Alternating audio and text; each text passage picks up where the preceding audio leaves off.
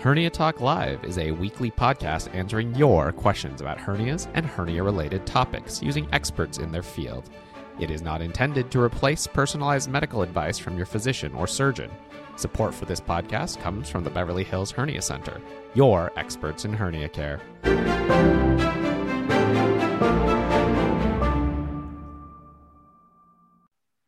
Welcome, everyone. My name is Dr. Shirin Tofai. Today is another episode of Hernia Talk Tuesdays. As you know, every week we gather together and get all your questions answered in a live format, anything that has to do with hernias. This is currently being simulcast on Facebook Live and as a Zoom. And afterwards, I'll make sure that you all have access to the videos to like and share on YouTube. You can also follow me on Twitter and Instagram at HerniaDoc, where I will also post links to the YouTube channel. So today we have the lovely Dr. Michael Rosen. He is a hernia surgeon, the chief surgeon and most senior surgeon at Cleveland Clinic for their hernia center. Do you actually have a hernia center? I forgot to ask. Yes. Yep. So Dr. Rosen I've known forever. He's past president of our American Hernia Society. He's very well known amongst all of us throughout the world for hernias. He's, I think, one of the tallest surgeons we have. So you always stand out from that aspect. You're also, I'll tell you guys, you'll learn it in the next hour. His speech is very entertaining because he'll just tell it like it is. And from what I understand, he's super excited to interact with patients. He's always had that aspect of him. And so thank you, Dr. Rosen, for joining me. Well, thank you very much. Like you said, I'm really excited to be here, and I appreciate the opportunity. So we already have people logging in from as far away as Mexico City. We also do get people from Europe that come in. The timing's a little bit off, but let's get started, shall we? I'm going to go straight to questions. Great. All right, let's just start with some definition. What is a giant hernia? Because that's really the topic of interest for today. And what is your definition of loss of domain? So these are great questions. In fact, when I saw the title of this talk, I was a little bit like, I wonder exactly what this entails. So I think, probably the most honest answer to that question is, like so many things in hernia surgery, we don't have great definitions and we don't have standardization. And so those type of things really limit our ability to communicate kind of on a higher level so that everybody really understands what we're talking about. And I think that the struggles with that, a lot of us as surgeons try and use words that just, are easy to understand and everybody can grasp to understand what we're talking about. So I think if you step back and say, okay, well, a hernia obviously just means there's a hole and there's something coming through there. Right. And, what makes it giant? Well, I think there's, two big things to think about when we think about what is a giant hernia. I think number one is what are the challenges for the surgeon? And then number two would be what are the challenges for the patients, not only living with those hernias, but also overcoming the surgical procedures that are necessary to try and correct those. So I look at kind of giant hernias, maybe as a broader term, complicated hernias, are things where the hole is very large. So patients tend to lose a lot of their core function of their abdominal wall and typically the muscles that help you digest food, that help you take deep breaths, that help you move your bowels. They're gone. And so there's a lot of quality of life issues that go along with not having that. And there's a lot of technical challenges that come with, trying to get all that stuff back together, get all the insides back inside, and deal with all those things. So I think, a giant hernia to me just means something really big. That's going to be a big physiologic strain for the patient. Yeah. And then I think it's also something that the surgeon kind of, if they feel like it's giant, they need to be prepared to make sure they have the skill set, the support staff, the right location to kind of take care of all those. And I'd probably say, the same thing for the loss of domain question. Just, in general, when we think about domain, it basically just means, your insides are meant to be inside your abdomen with all of your muscle and your core there holding everything together. And when that breaks down, even if the hole's not terribly big, if more of your inside, your intestines, your organs and whatnot get through that hole outside of the abdomen, when we push that back in, kind of loss of domain means you can anticipate pressure on your heart, pressure on your diaphragm. And I kind of describe it to patients. I think the easiest way to think about this is if you have a suitcase and you go on a trip and you're there for 20 years, and then you try and shove everything back in that suitcase, you can be jumping on it, pounding on it, squeezing it. And it's not easy to get that to come back together. And that's kind of, I think for patients, the easiest way to think about it. That's a great analogy.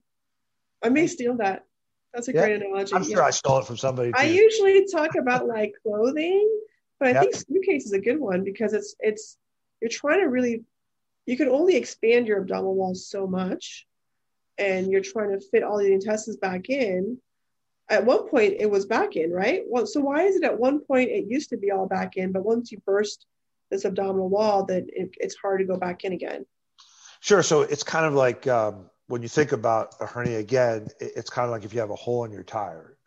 Every time you stand up, cough, increase your pressure inside your abdomen, take a deep breath, whatever, you're pushing things out there. So every time that tire goes around, we know that tire, the balloon of it just keeps getting bigger and bigger and bigger and bigger. And while hernias don't really pop, the pressure in that balloon just grows. Why some people get really big ones and others don't, it's not entirely clear why that is, but as it gets bigger and it goes out there, your body just is not used to having things back in that space. So it really does put a lot of strain on folks when we push it all back in there. In your practice, you do almost exclusively hernia surgery. You're most well known for your giant hernia operations. I call them giant. Sometimes patients come to my office and, they have a visible hernia and they say, "Oh, is this the biggest one you see?" I'm like, "No, bit bigger." I'm sure you get the same question. Like, "Is this the biggest you've seen?" And you probably are like, "Not even close." My answer to that is thankfully for you, not in most cases. I think no doubt about it. I tell everybody, you definitely do not want to be special in my practice because typically, those are very, very challenging cases for the surgeon, but also for the patients. Yeah. To get through all that. Yeah. The next question has to do with, what it really involves. Let's go to this next question. How is abdominal reconstruction different than a tummy tuck? What you do, how is that different from a tummy tuck? That's a great question. So I think when you think about abdominal reconstruction, you think about tummy tucks and kind of everything in between there. And you just kind of broaden it maybe to like abdominal core surgery, if you just put it in that broad category, which all this stuff kind of fits in. When we think about the abdomen and we think about surgery inside the abdomen, there's basically, and when I talk to patients, there's three parts that I need to be dealing with, and they kind of come in equal levels of importance. So the first part is the intestines. And in any operation inside your abdomen, it's really, really important that we deal with the intestinal side of it, because there can be scar tissue where your bowels are stuck to different things and different hernias. And you want to make sure we don't have any holes in those, because those can create complications and leaks and whatnot. So that's step number one. Then step number two is the muscle and the fascia that kind of give you your strength. And then step number three is the skin and kind of the subcutaneous tissue. So when we think about a hernia, there's a real hole there. And so we have to deal with the intestines, and then we have to do things to make those muscles that are no longer together come back together. And then we got to make sure we have good skin and soft tissue coverage. When you think about a tummy tuck, and most of the time I think when people are mentioning that, they're really meaning more of like an abdominoplasty, but there's also something kind of on the other extreme called a paniculectomy. An abdominoplasty is commonly in people with a disease called rectus diastasis, where there's not actually a hole, but your six-pack muscles that everybody has that kind of hold you together can be stretched out just a little bit, commonly due to pregnancy, but other issues as well. And as that gets stretched out, you're not really at risk for a piece of intestines getting stuck through there, like the hole, but there are core issues that go along with that. There are back problems that go along with that. And for some folks, they are symptomatic. And so often in that situation, there is bringing that muscle and fascia back together. Typically in our practice, that's often done by a plastic surgeon. And often doesn't require mesh, but sometimes it does. And then the other part of a tummy tuck is that you remove a lot of the excess skin on the lower abdomen at the same time. So you kind of tighten back up the muscles and you remove some of the extra skin. And then there's another operation called a paniculectomy in some of the more complex hernias where really there's just what we call as a pannus of extra skin, not necessarily with the diastasis. And we can remove that at the same time, but does add some morbidity to the operation. So all those things, we carefully decide what that is. But in every operation, there's always the skin, the muscles, fascia, and then the intestines that we break up and how we approach those. Yeah, one of the questions is about this excess skin. So do you when you have a hernia and it's big enough that it's constantly pushing out, it starts to thin out the skin. In fact, I tell my patients often, like, the skincare is very important between now and when you eventually get your surgery, because the skin can thin out, and then you can get complications. You get ulcerations or breakdown of the skin. So I tell them to put, some type of moisturizer on it, keep it moist. And then sometimes a binder helps reduce the pressure on the skin if applied correctly to reduce skin complications. But once they get to the point where you're operating on them, do you routinely remove the excess skin, or is that not necessarily a good thing? Well, so it's really a case-by-case decision. It actually, when I was younger, we used to spend a lot more time at the same big hernia operation trying to make the skin look perfect. Yeah. And what I've learned over time is that often when you do that, it requires extra incisions, extra dissection of the skin, and predisposes you to potentially healing issues, blood supply issues, infection. Right. And so what I really now try and convey to patients is that I'm going to get rid of most of the extra skin with a limited resection, fix the hernia, and then a year later, once everything is all healed up, if there needs to be some revisions of just some extra skin here and there, that can be done at a much smaller operation and lower risk of those complications. So I've tended to not do them at the same time with few exceptions. And I think honestly, I think most patients really are more miserable from the lack of their core muscles in their hernia. Yeah. Once they fix that, they feel better and they're like, you know what, I'm good enough, let me go. And then some patients are like, no, I really don't like the way this looks, the scar, the whatnot. And then that can be done as a much less invasive revision of that scar tissue. And how much of that nasty or thinned out or loose skin from the hernia repair does kind of regress and look back normal, or not so much? Well, I think if it's really, so actually, as we talked about kind of those three layers, this is one of the most important things for kind of the really, what I like to describe as kind of the end stage of hernia repairs. And I think this is just to kind of touch on this for a second, because I think that there are a lot of patients who are told there's nothing we can do for you, because when you look at them, it appears that there's not enough skin or soft tissue to kind of be left behind once you get rid of all of the thinned out skin, the nasty skin and whatnot. And so this is one of the things that we do offer. And I mean, these are major, these are 15-hour operations, but they're possible for the right patient, where we actually do what's called a flap, where we take tissue, skin, muscle, and blood supply from the leg. And with our plastic surgeons, we're able to actually do a flap where we actually can transfer that tissue and cover people's abdominal walls, almost like an auto transplant of muscle and fascia. And so that's really for kind of the extreme case up there. But when we have to resect and there's not enough, when we know we're going to take off the skin at the big operation and we know it's not going to come back together, that's where we sometimes do these things as combo cases. Does that include muscle and fascia, or just fascia? Yep. Well, typically you can do perforator sparing. They're called an anterior lateral thigh flap, and it basically just involves, if you think about your leg, your proximal, your femur, your thigh muscle, we can take basically the anterior compartment of that and there's a Wow. big blood vessel that it comes on, and we can actually plug it in the blood vessel inside the abdomen. And it Yeah. really is, it's a flap that it's your whole anterior thigh. So it has a lot of skin, a lot of muscle.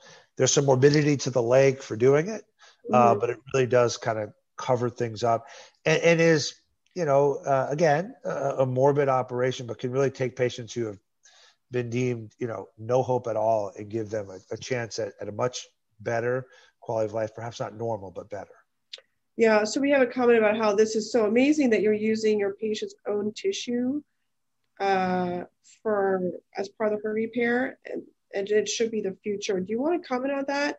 The morbidity is huge, and by morbidity I mean it completely changes your life in not a Yeah, good way.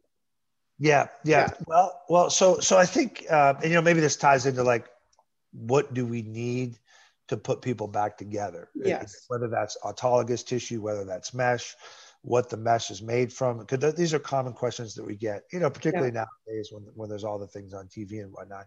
And I think, like my answer to that for patients to understand is that, nothing is perfect.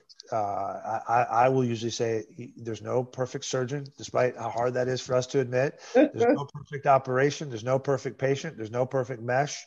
And all of these things, have risks and benefits to them. right, And so, something like synthetic mesh does good, but in certain situations, it can cause harm too.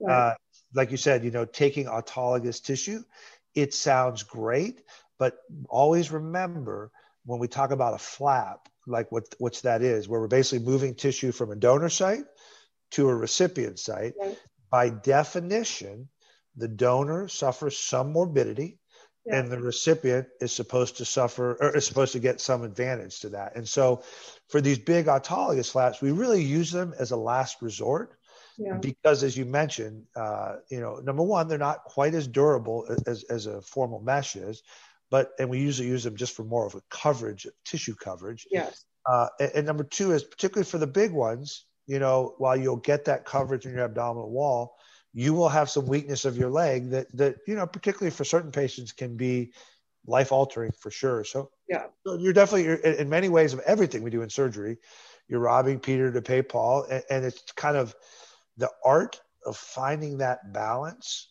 for how hard to push for the right patient, and when to not push that hard, and kind of yeah, when to have these conversations. Because I think that particularly for more advanced abdominal wall reconstruction, nothing is perfect. And it's yeah.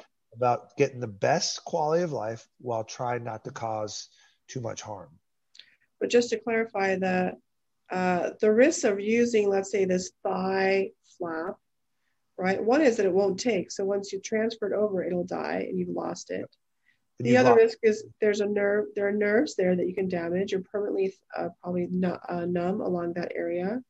Like you mentioned, it may affect your ability to use that leg like before. It may provide weakness. And then also the abdomen is not flat after that. It's a no, little bit, it's rounded yeah, because you've lost the nerves because it's no longer a functional abdominal wall, it's just a coverage, right? correct. And that's really, really important to understand, is that this is kind of for the end stage type Yeah, disease, or somebody who really thought there's no way we're going to be able to kind of take care of this problem. But for the routine type hernias, and even for some of the more complicated ones, as you kind of pointed out, the morbidity of that is not worth the potential advantage of it being autologous tissue. right. Unfortunately, once you have a hernia, your autologous tissue isn't where it should be, and that's the problem. For whatever reason, whether it was some technical issue with your operation, the way you heal, the quality of your fascia, bad luck, an infection, you're left with your tissue is not back together. So now there will always be tension there, more tension than there was before. And that will always kind of create this dilemma of, what do we need to do to get it to stay together and heal for the second time in an area that's kind of already proven that it doesn't want to be together. Yeah, so I'd like to just kind of keep on this topic because there's a lot of concern that we are overusing mesh. I agree that we are overusing mesh. I think, for example, a 1 centimeter belly button hernia in most situations should not need mesh, although many surgeons do put mesh in a 1 centimeter hernia. And however, for a 20 or 25 centimeter hernia, the width of my shoulders, if the hernia is that big, the opportunity to do a tissue repair, that person's already failed the fact that their tissue is just not healthy enough to withstand any operation. So they need some type of mesh. And mesh can be anything. Mesh can be a thick, heavyweight polypropylene, or it can be something like more biologic, less synthetic. We have a lot of technology that's come about that is not, there's not one type of mesh. There's at least like 30 in the market right now where you can choose. So this idea that all mesh should be banned means every single patient that you do probably has no option or has a horrible option. I'll give you an example. I had a patient who was in a horrible car accident, almost died, lost his spleen, his whole belly was filleted open multiple times, like compartment syndrome. So he came to me after basically he was, after he was alive, but he had all these fistulas and he had stool, basically shit coming out of his belly. And his entire life was to wear gloves and just scoop out poop off of his belly.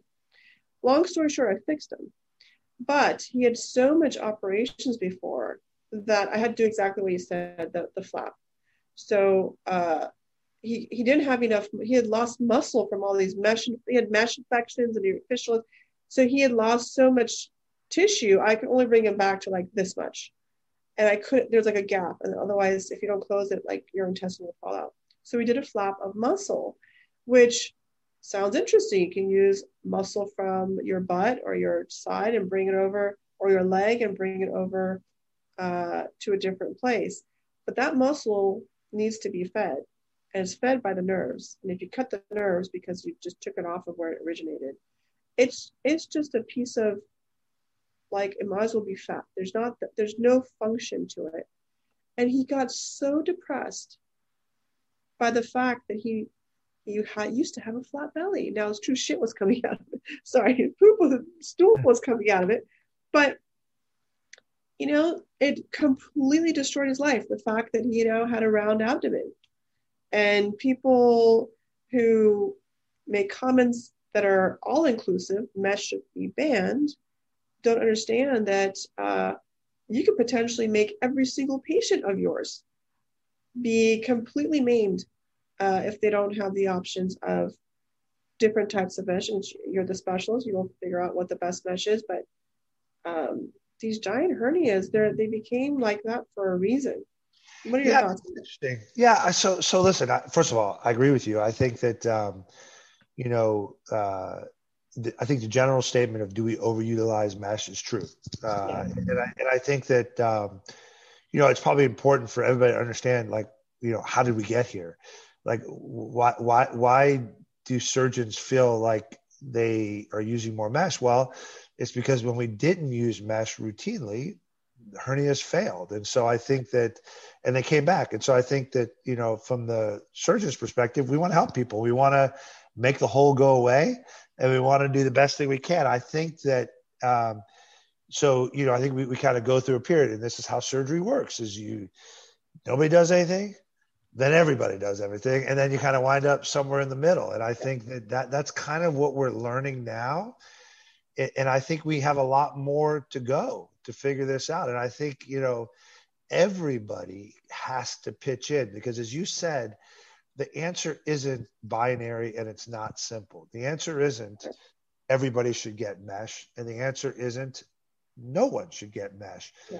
So the only way to really figure this stuff out is for all the stakeholders to really engage in this process. And I think probably in 20 years in this field, what I've feel like the most is a lot of people feel like a hernia is kind of like you get the operation, you're done. And for the rest of your life, you never have to think about that again.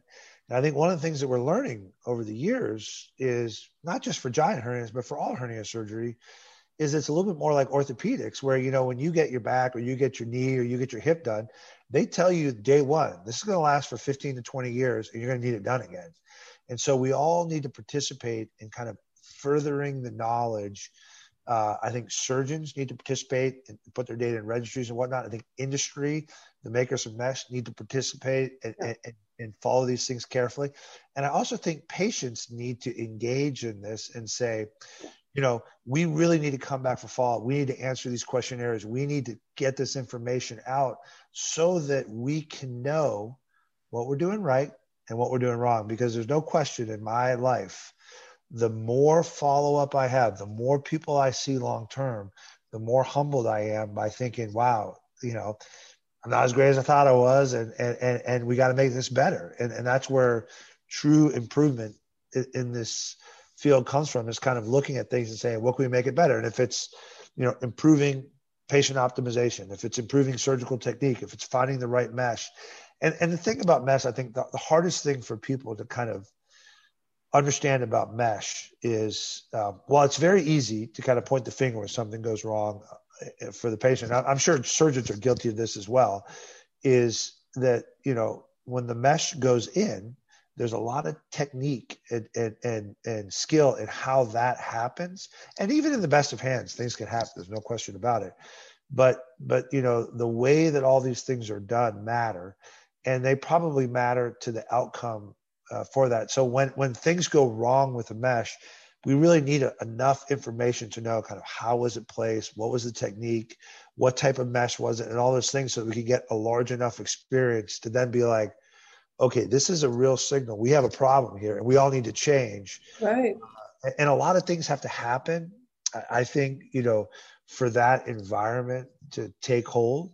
I think we're getting some momentum. And I think actually just the fact that we're here, we're having this conversation, there's patients, there's people listening, and the thousands of people who participate with you is so important, because it just gets the message out there that, look, we don't have all the answers, and we all have to participate to get them. Yeah, it's as scientists, we know that we don't have all the answers, but it's sometimes hard for people that are like victims to accept the fact that we're operating on people without having all the answers. Well, that's I think it's so important for people to realize is that is, at the end of the day, as a surgeon, you still have to come to work every day and you have to take care of patients. And in our world, there's not always going to be enough evidence to be 100% certain this is what we should be doing. And I think that level of honesty with patients is important to understand. Hey, look, I am doing today, February 2nd, 2021, what I think is the best thing for you. And one of the things we do at the Cleveland Clinic, we have 10 ongoing randomized controlled trials right now. And we really try, about 70, 80% of the patients that we operate are involved in some clinical trial. And one of the things we talk to patients about is, this is what we're here to do. And we're trying to find the answers of what works and what doesn't. And whether it's technique, mesh, whatever. And I think that kind of passion to figure that out and then make a change. Because I'll give you one interesting, we just completed a paper and we just actually submitted it. Yeah. It was actually looked at two different kind of meshes, like a heavier weight mesh and a medium weight mesh, where people kind of felt like, the heavyweight mesh, you're going to be able to feel it and it's not good and it hurts for ventral hernia repair. And so the patients were blinded. At 1 year later, we asked the simple question, do you feel your mesh? Yes or no?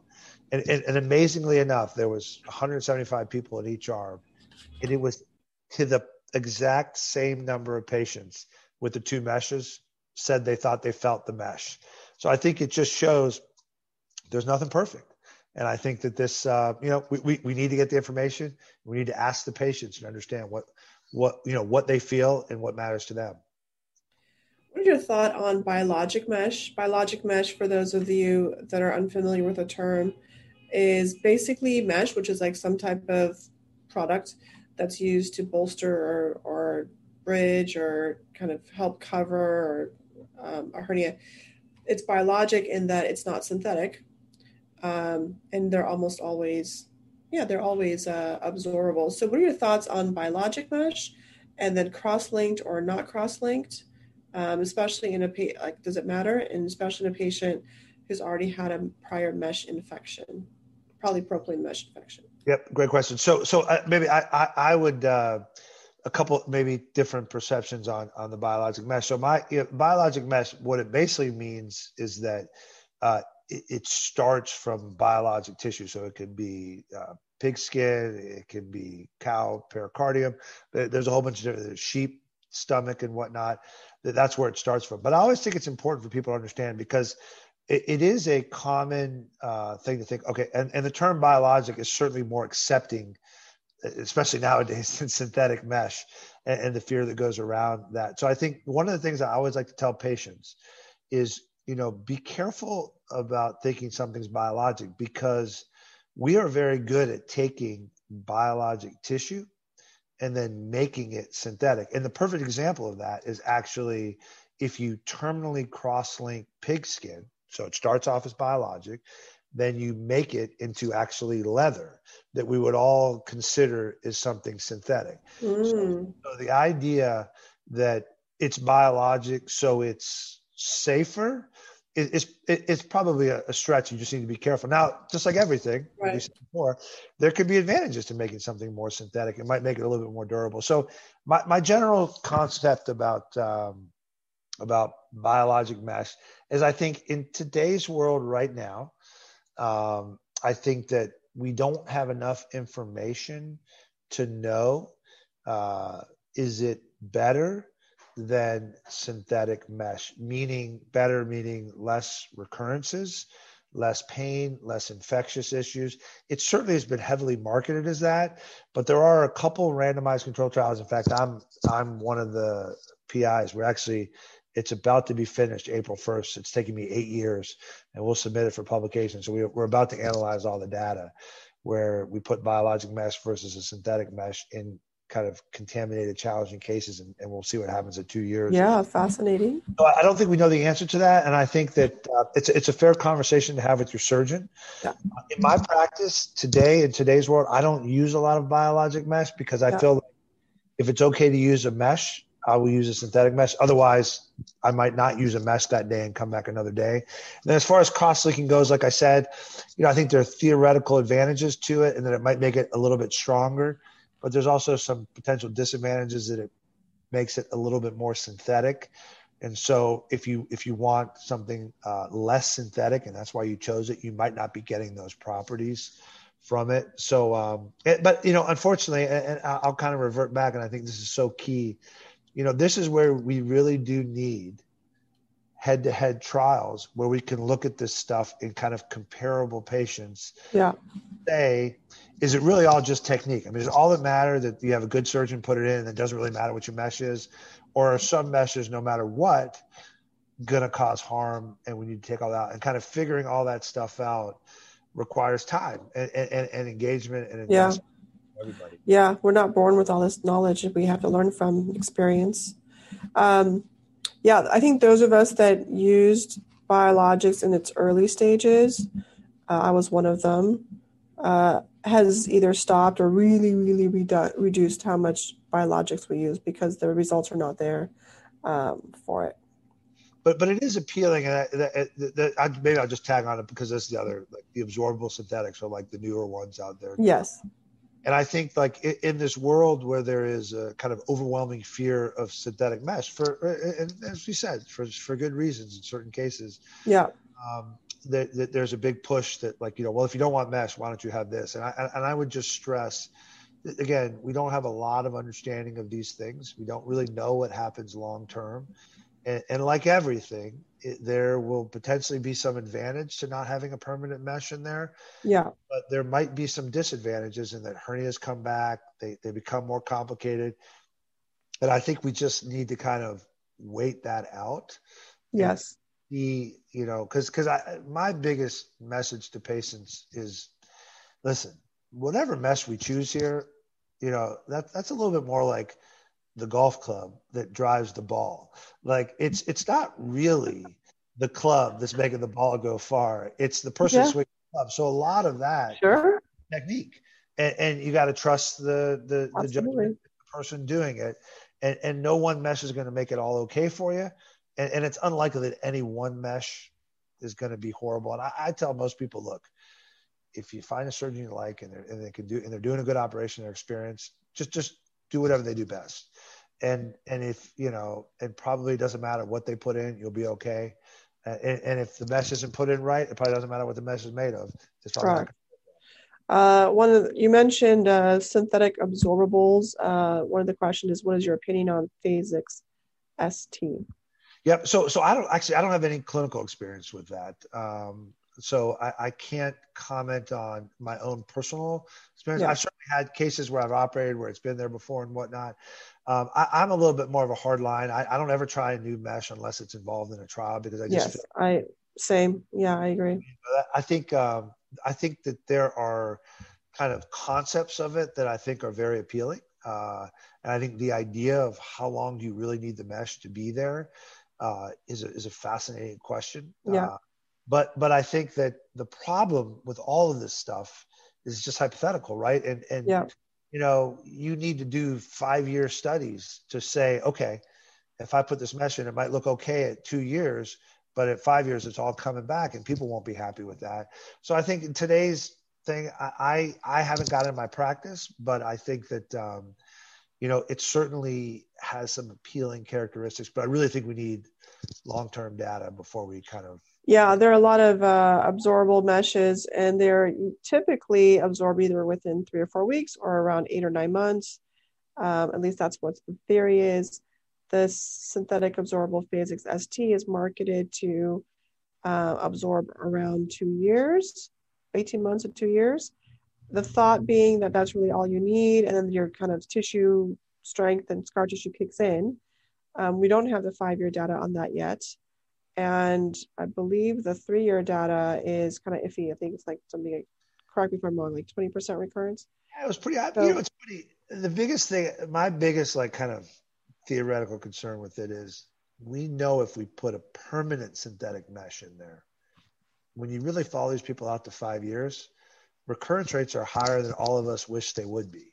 So if a permanent mesh is failing at 15%, 20% at 5 years, then one that goes away, it likely isn't going to be better than that. It's going to be the same or potentially worse. And the idea is just, how much worse is it? And I mean, nobody knows the answer to that. If it's the same, then I think, well, if you don't need something permanent in you, all the better. Right. But if it's twice as high, then, that might be a bridge to synthetic mesh down the road, which isn't necessarily probably worth another operation. Yet another operation, yeah. So the operations you do are quite rigorous on you and also on the patient. The question is, how often do you need your patient to go to the ICU or be left intubated after surgery? So we've actually done a lot of work around this, because this is kind of one of the big things, is always to kind of understand this and get the right resources available and plan it out. So the reality is, it goes back to that first question, which is loss of domain. And can you predict, once you push everything back in, how much that is? So we do some basic tests in the operating room. We somewhat eyeball it before surgery based on the CT scan and the exam and just kind of the general health of the patient. But I would say 7 or 8 years ago, I would probably say maybe 50% of my patients went to the ICU post-op. I would probably tell you now, just because we've gotten probably better at selecting patients, better at optimizing, more efficient at doing the operation, I would probably say 10 to 15%. That's great to know. Yeah, which is probably lower than most people. Is that because of you and your experience, or now you have a team that's more well-versed in recovery? I think, well, a couple things. I think number one, I think it's like everything, when you kind of learn as you go. I think one of the things that I did learn over the years is when we were much more aggressive at keeping people intubated because we were afraid they weren't going to be able to breathe and whatnot. Yeah. And while that sounded like a great idea, there's a downside to that, is particularly if you're giving people paralyzing medicine and being in the ICU on the ventilator affects their lungs, that we weren't necessarily helping as many people as we thought. Yeah. So then we kind of refined it to predict like what pressure we could take the breathing tube out and not go to the ICU. And so once we kind of figured that out, we were able to refine it and predict pretty well with that. And I think the other thing is, just like everything, after you do, 1,000 operations of something, you get more efficient at it. It takes me much less time in the operating room. So they're getting, several liters less of fluid. It's less anesthetic, and we're just more efficient at this operation than I used to be. And I think that helps as well. And the other thing is I'm probably good at knowing who's not going to tolerate this operation and maybe say no to those people up front, or having them lose weight, quit smoking, and all those type of things to improve your outcomes. We do have a question about weight loss coming up. Before that, a lot of really positive comments. OMG, music to my ears. I'm so impressed by two brilliant surgeons who are so scientifically rigorous. That might have been my mom. That might have been humble. My mom. Your mom says hi. Next question is about Botox. Do you use Botox for your patients? This is a technique that helps relax the muscles before surgery to help close these big defects. If so, how many units, and does insurance cover the cost? Yeah, great question. So I don't use Botox. I did maybe like 10 years ago. And I kind of one of those things like we just talked about, where I kind of got better at the operation, better understanding how to do these things and close these patients. I have completely stopped using it. I know that it's kind of a bit trendy right now to do it. It's very expensive. And it's a lot of expense that typically is borne out on the patients because, again, I don't do this anymore. I know there's some consideration of whether or not insurance covers it. I can tell you at my hospital, insurance would not cover it and the patients would have to pay for it. It's about $3,500 for just the Botox because it's about 50 units. So I feel pretty strongly that, it would really have to show that it's better than my normal. And so I can just give you, we're actually just submitting a paper with 1,300 of these type of cases. And we close about 95% of patients without any Botox. So you're down to only 5% of people can't be closed. Okay, that's great. The problem is those 5% of people, the hernias are so big that Botox really isn't going to help those people. So we're just trying to get started a placebo-controlled double-blind trial where we blind the surgeon, we blind the patients, and we give a placebo or Botox to a certain group of patients who are high risk for not closing to see if in fact it adds something. Because this is one of those things that, again, like we kind of, it makes intuitive sense, but it's a lot of cost. It's a lot of time. It's extra visits for the patients. And so I really do think that we really ought to study this carefully before we just say, hey, do it. And I guess my biggest concern about Botox is often I think that people who are less experienced with abdominal wall reconstruction might use it in an attempt to try and make the abdominal wall reconstruction easier. And it's not really going to change that. So you still, on the day of surgery, you're still going to be able to go there and put people back together. And so, again, an area that needs to be studied, but I don't do it anymore. Okay.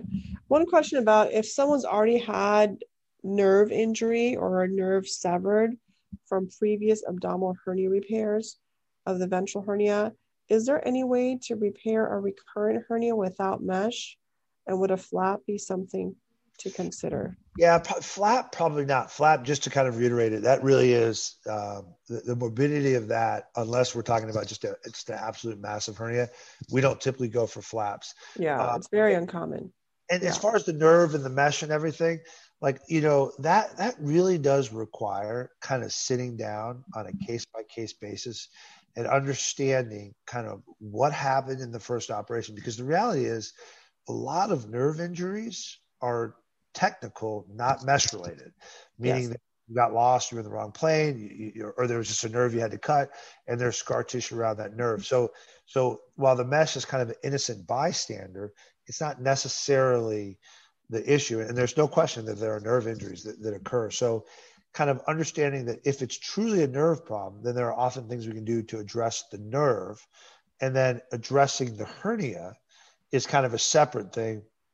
And once it's a recurrent hernia, I'm hard pressed to say you wouldn't need a piece of mesh. There's no question in today's world, we get people who are just like, I just absolutely don't want it. And I would say, and I'm sure you've seen this in your practice as well, there are rare people that for just whatever reason that I don't know why, just respond to mesh differently than many other people. For sure. And whether they get an incredible inflammatory response, whether they get a lot of scar tissue, or I whether have a fair number of patients with that where we presented at the meeting and we're writing up our experience because it's a very unique but challenging set of patients. And in fairness to a lot of people, I don't think that number is incredibly high. I think the people who have it are very devastated by it. Yeah.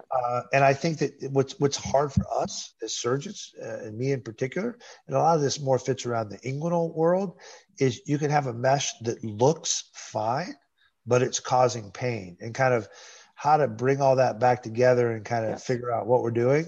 So I think when people, and just when somebody, let's say, just make it easier, when it's a primary hernia, no prior mesh or anything like that, and the primary complaint is pain, then I think it's important to step back as a surgeon and for the patients to understand that your pain might not be related to your hernia. It might be just related to damage that was done that gave you this hernia. Right. And so fixing the hernia might not make that better, and kind of make sure you understand where the pain's coming from at first, because then otherwise you get this terrible vicious cycle where essentially, you had somebody with pain in a hernia, now they have mesh and pain, and then trying to figure out where all this stuff started and how to fix it.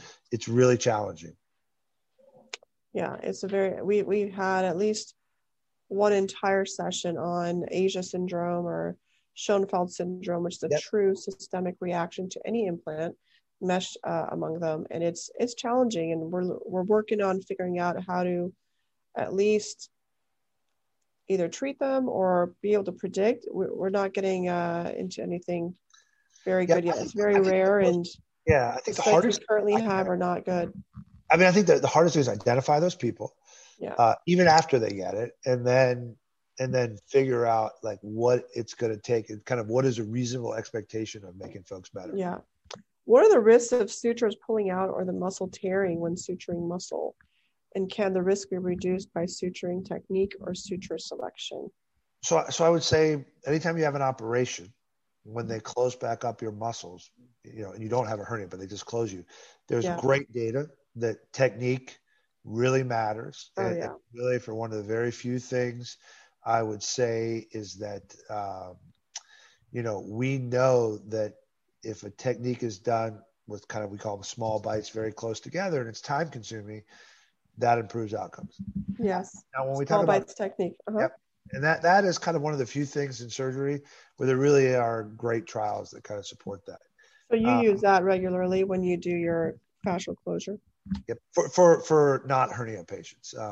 When you're fixing a hernia, I think, so if you're going to say, well, let's fix a hernia without mesh and just use sutures. Well, we know that, there's a hole there. So there's tension. And when you pull things back together, we do know that the sutures typically won't hold together. Although I will tell you, one of the next trials that we do want to do at the clinic, which I think would be an interesting trial that I don't think has ever actually been done, is for an incisional hernia, a smaller one, like maybe 5 to 7 centimeters or less, that actual small bite 4-to-1 closure versus 4-to-1 closure with mesh, and see if potentially, as we kind of said before, for the smaller hernias, maybe if you really suture it the right way, is that enough? That's never actually been done. And I think that would be an interesting kind of mesh versus no mesh type to see, but we don't know the answer to that yet. So I have a unique population of women who want or are good candidates for tummy tuck and are willing to, I practice in Beverly Hills. I'm in what's called the Golden Triangle. I believe there's more plastic surgeons per square foot in my Golden Triangle than anywhere else in the world. I believe that's a true fact. So tummy tucks are not, a lot of people have tummy tucks. But what I'm learning is, because I have a lot of patients with hernias and or need a tummy tuck. So we're working on using the tummy tuck, the plication, as your biologic to close the hernia. So you close the hernia and then you plicate the fascia on top of it. Obviously done with good technique. I have excellent plastic surgeons available to me, and I work with them. And so we have a series of patients now that if they didn't get the tummy tuck, I would have done a mesh repair. Incisional hernia, right? Incisional hernia is by definition 50 or 60% recurrence if you don't use mesh. So mesh is indicated. But I haven't put mesh in them. Instead, they had the tummy tuck because it was within a diastasis, or they had a previous tummy tuck that needed revision. And, knock on wood, it's been, I think the latest one's like 4 years, and they're doing really well. So, well, there's no doubt about it. If you watch a plastic interesting. surgeon close a tummy tuck, it's usually 2 layers, inverted, Yes. and Yes. they're meticulous. And so, as we said, it's not the club, it's the person swinging the club. Yeah. And so I think that there's no question about it that people typically getting tummy tucks tend to maybe be younger, a little healthier and whatnot, but there's no question that, yes, correct. For some of the smaller things, it does make me wonder. Now, for the really big things, and I think that's important. No, it won't for the big thing. Look, when you had 2 or 3 or 4 failed hernia operations and the hernia is really big, at that point, we don't have any other options. You're going to need a big operation with a big operation, and it's likely you're going to feel better after that. Yes. But the earlier stage, and I kind of liken it to like, I feel like I want to tell people, hey, look, and same thing I think we talked about is for umbilical hernias. If you have a 1 centimeter umbilical hernia, I tell everybody, let me just stitch it up. There's probably a 90% chance you'll never need mesh. Yeah. And if you don't need mesh, you don't want mesh. And then if it comes back, then we can go ahead and put a piece of mesh. So I think perfectly fine. It avoids a lot of the stress and the concern and of what's happening with mesh, particularly in young people. So I think that for the small umbilicals, you should just stitch them up and see what happens. Correct. And I exactly, part of that consent in agreeing to a non-mesh repair is that if it fails, right, then there must be a discussion where you're going to need mesh. Obviously not in patients that are reacting to mesh, but these are the typical patient. I'd love to know your behind the scenes preparation in repairing hernias that are of this great magnitude. You mentioned some of them can be 15-hour operations. I think typically they're more than 3 or 4 hours of these really long operations. What is a toll on you as a surgeon before and after? And then also, what rigors do you put the patient through before they're eligible to have such an operation? Sure. So for me, I've got a sore back and I've got a sore shoulder. There's no question about it. I think one of the interesting things about this operation, particularly when you do it open, is that there is no what we call a retractor, where there's kind of something that normally we put something in that kind of holds everything open. In this operation, it's really just you as the surgeon that kind of has to get exposure to do this. And that's actually probably one of the biggest reasons that we do require weight loss before this operation, because if you're too heavy, we just can't move things out of the way to see what we need to, and it's just too difficult on our back. Now, knock on wood, I have not had back or shoulder surgery yet, but I sense that I will be there one day soon for that. But there's no doubt about it. It does take a strain. I think it also, truthfully, these are big operations on people who often have a lot of other illnesses and whatnot. And there's a mental strain of just worrying about patients and making sure they're doing okay. And so I think that's kind of my segue into, it's a lot for me. And these are, long cases, a lot of stress and effort and whatnot. So I do want to make sure that the patients understand what they're signing up for. And probably the biggest thing that I focus on is trying to have people understand that we are a team during this, and the teamwork starts the minute I meet you. And so your role as a patient on that team starts getting ready before surgery. And that's making sure that you've lost enough weight so that it's safe. And there's no magic number, but it's just doing the best that you can, trying to quit smoking if at all possible, making sure that your diabetes is under control, and really taking good general health, trying to walk and get your heart and lungs going to undergo that. And so you put that effort up front.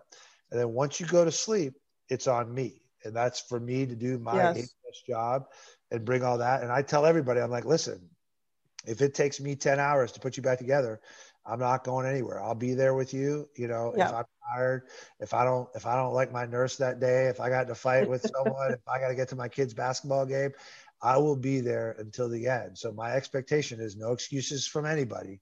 We're all in this together. We're all going to do our best. And that goes for post-op as well. So I think a lot of this is making sure that I tell patients also, like, look, when you leave here, you're going to get your surgery day. Put that on your refrigerator, and that is your day to get your life back together. So you train for that day, and when I'm there, that's how I see this, is I'm here to make you better. You got to see it too. And it can't just be put your arms out and say, hey, I'm at the Cleveland Clinic, Mike Rosen, take care of me, because that'll never work. And it's got to be a team. Yeah. And on that note, what do you do in terms of weight loss recommendations?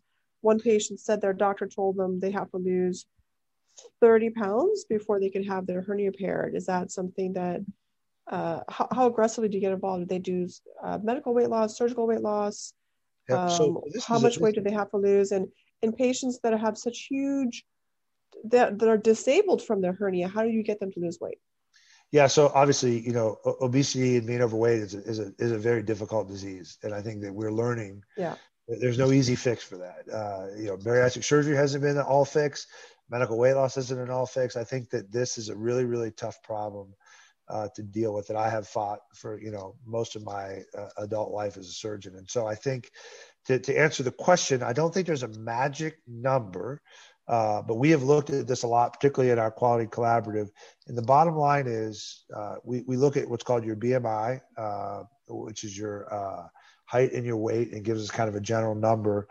And we want it to be about in the mid 30s, which is about where we think things are safe. That's, again, it depends on where you start. If you start at 50, it's unlikely you're going to get down to the mid 30s. So we want to see effort. And so what we have done, we have a whole program.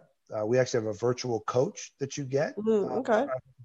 Interestingly, 75% of people don't actually call that virtual coach back, just because there's a lot of issues that go along. Oh my God. Yeah. We have a great bariatric program where we'll offer people to get bariatric surgery if it's possible to do like a sleeve before this, which also can be difficult and not doable. Yeah. Then we typically recommend, we have a whole medical weight loss program, which is like a protein sparing fast. But ultimately, I think that I just like to stress this for patients is this is your chance. And one of the things that, so most people who come to see me who've had complications, a lot of them revolve around infection. And they often think of them more as rejection, but it's really an infection. And the best way to reduce your chances of infection is losing weight. And so I want them to understand that, hey, look, I'm going to do a lot of different techniques in the operating room to try and reduce infection. But what I need you to do is get ready before surgery. So sometimes it's 30 pounds, sometimes it's 50, sometimes it's 10.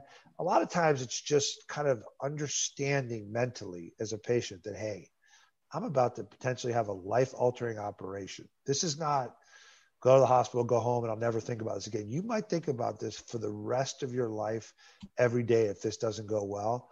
Yeah. So get yourself ready to go on that trip as best you can. And that's kind of embracing, hey, I have a disease. I got to do what I can to get ready. And so we offer all that support.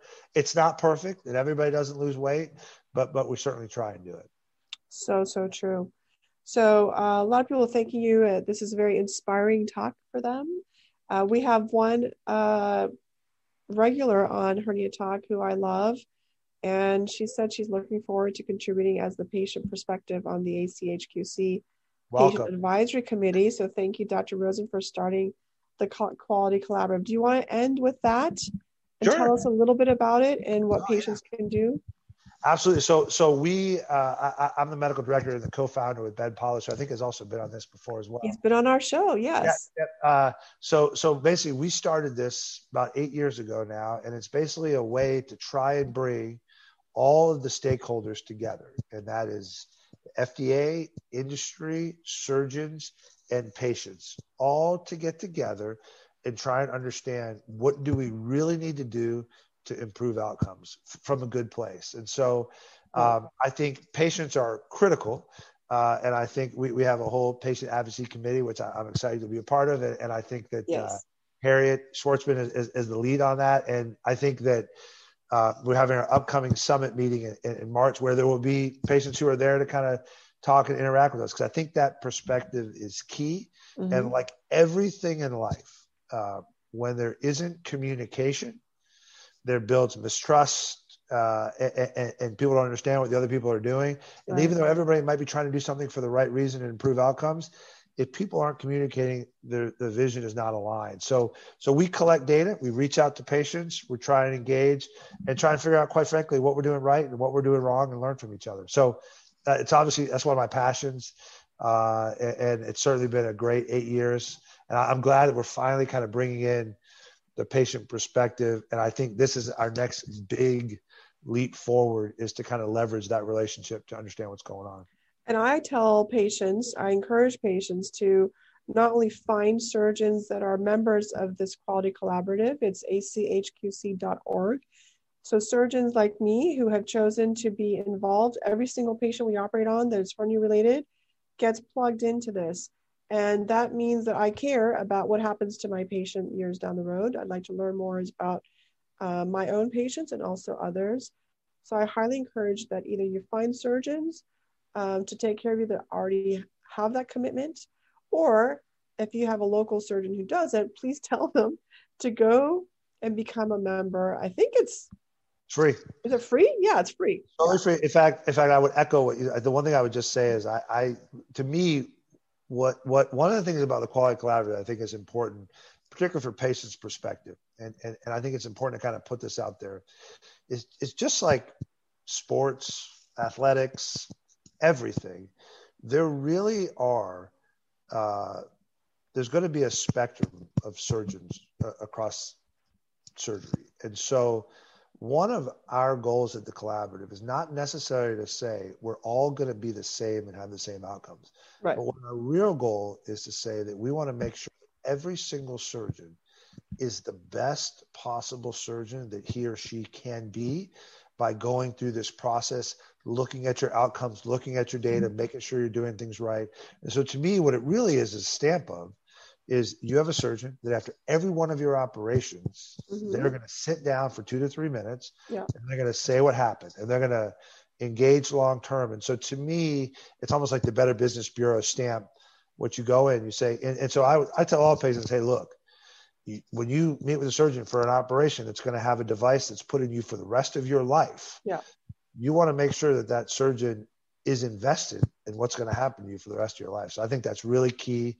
And I think for patients, that's certainly something to ask and say, hey, if you're not, then what are you doing to track your outcomes, and why are you not doing that? Yes, absolutely. And it's the only outcomes database that is focused on hernias. It asks so many specific questions. What suture did you use? What mesh did you use? What size did you use? Tacks? What kind of tacks? These are all so key, because there's so much chatter and concern and negative information about what we do as hernia surgeons, because there's so many patients that have been hurt. There's a lot of them. It's not like hundreds or thousands. It's more than that. And so this is the only manner that I know of that can at least prospectively kind of track what we do and then look at the outcomes to learn. Because I personally will have, 5 patients with a certain problem. But if there's 100 of me out there, we now have a database of 500, and we can learn much more about that. So thank you for doing that. Dr. Paulus was on this several months ago. It was really great because we also talked about his core health. And one of the resources on the achqc.org is this patient, and I give it the handout to my patients on like exercises they can do before, during, and after surgery from hernias. So, well, there's actually I'll plug this out there too. Yeah. For anybody's interested, particularly if anybody kind of has any abdominal wall issues or whatnot, we actually have a free app. It's on the iPhone or the Android. It's ACHQC, and it actually has physical therapy directed with pictures and videos of kind of how to rebuild your core after surgery and whatnot. Yeah. I'll put the link on this on Facebook. Yep. Yeah. All right. What a great way to end the evening. Thank you for your time, Dr. Rosen. This ends us for yet another hernia talk. We're reaching our 1-year anniversary pretty soon because we started this at the beginning of the pandemic. Thanks everyone who follows me on Facebook at Dr. Tofi, as well as on Instagram and Twitter at Hernia Doc. Tonight, I will make sure that you all get the links to watch this and share it with your friends on YouTube, on my YouTube channel. And I will see you next week with yet another great guest. Very excited to share it all with you. And thank you for your time. I do appreciate it. Hope to see you soon. All right. Thanks, everybody. Be safe. Bye. Thanks for having me. Thank you. Bye. That concludes another fact-filled episode of Hernia Talk Live, the only weekly podcast that helps answer your hernia-related questions. Today's program was produced by Dr. Shirin Tofi. For more details about today's episode, look at our show notes. Remember to follow Hernia Talk Live on Apple Podcasts or wherever you listen, and please give us a 5-star review. It really helps us spread the word that it's not just a hernia. See you next week for another great episode.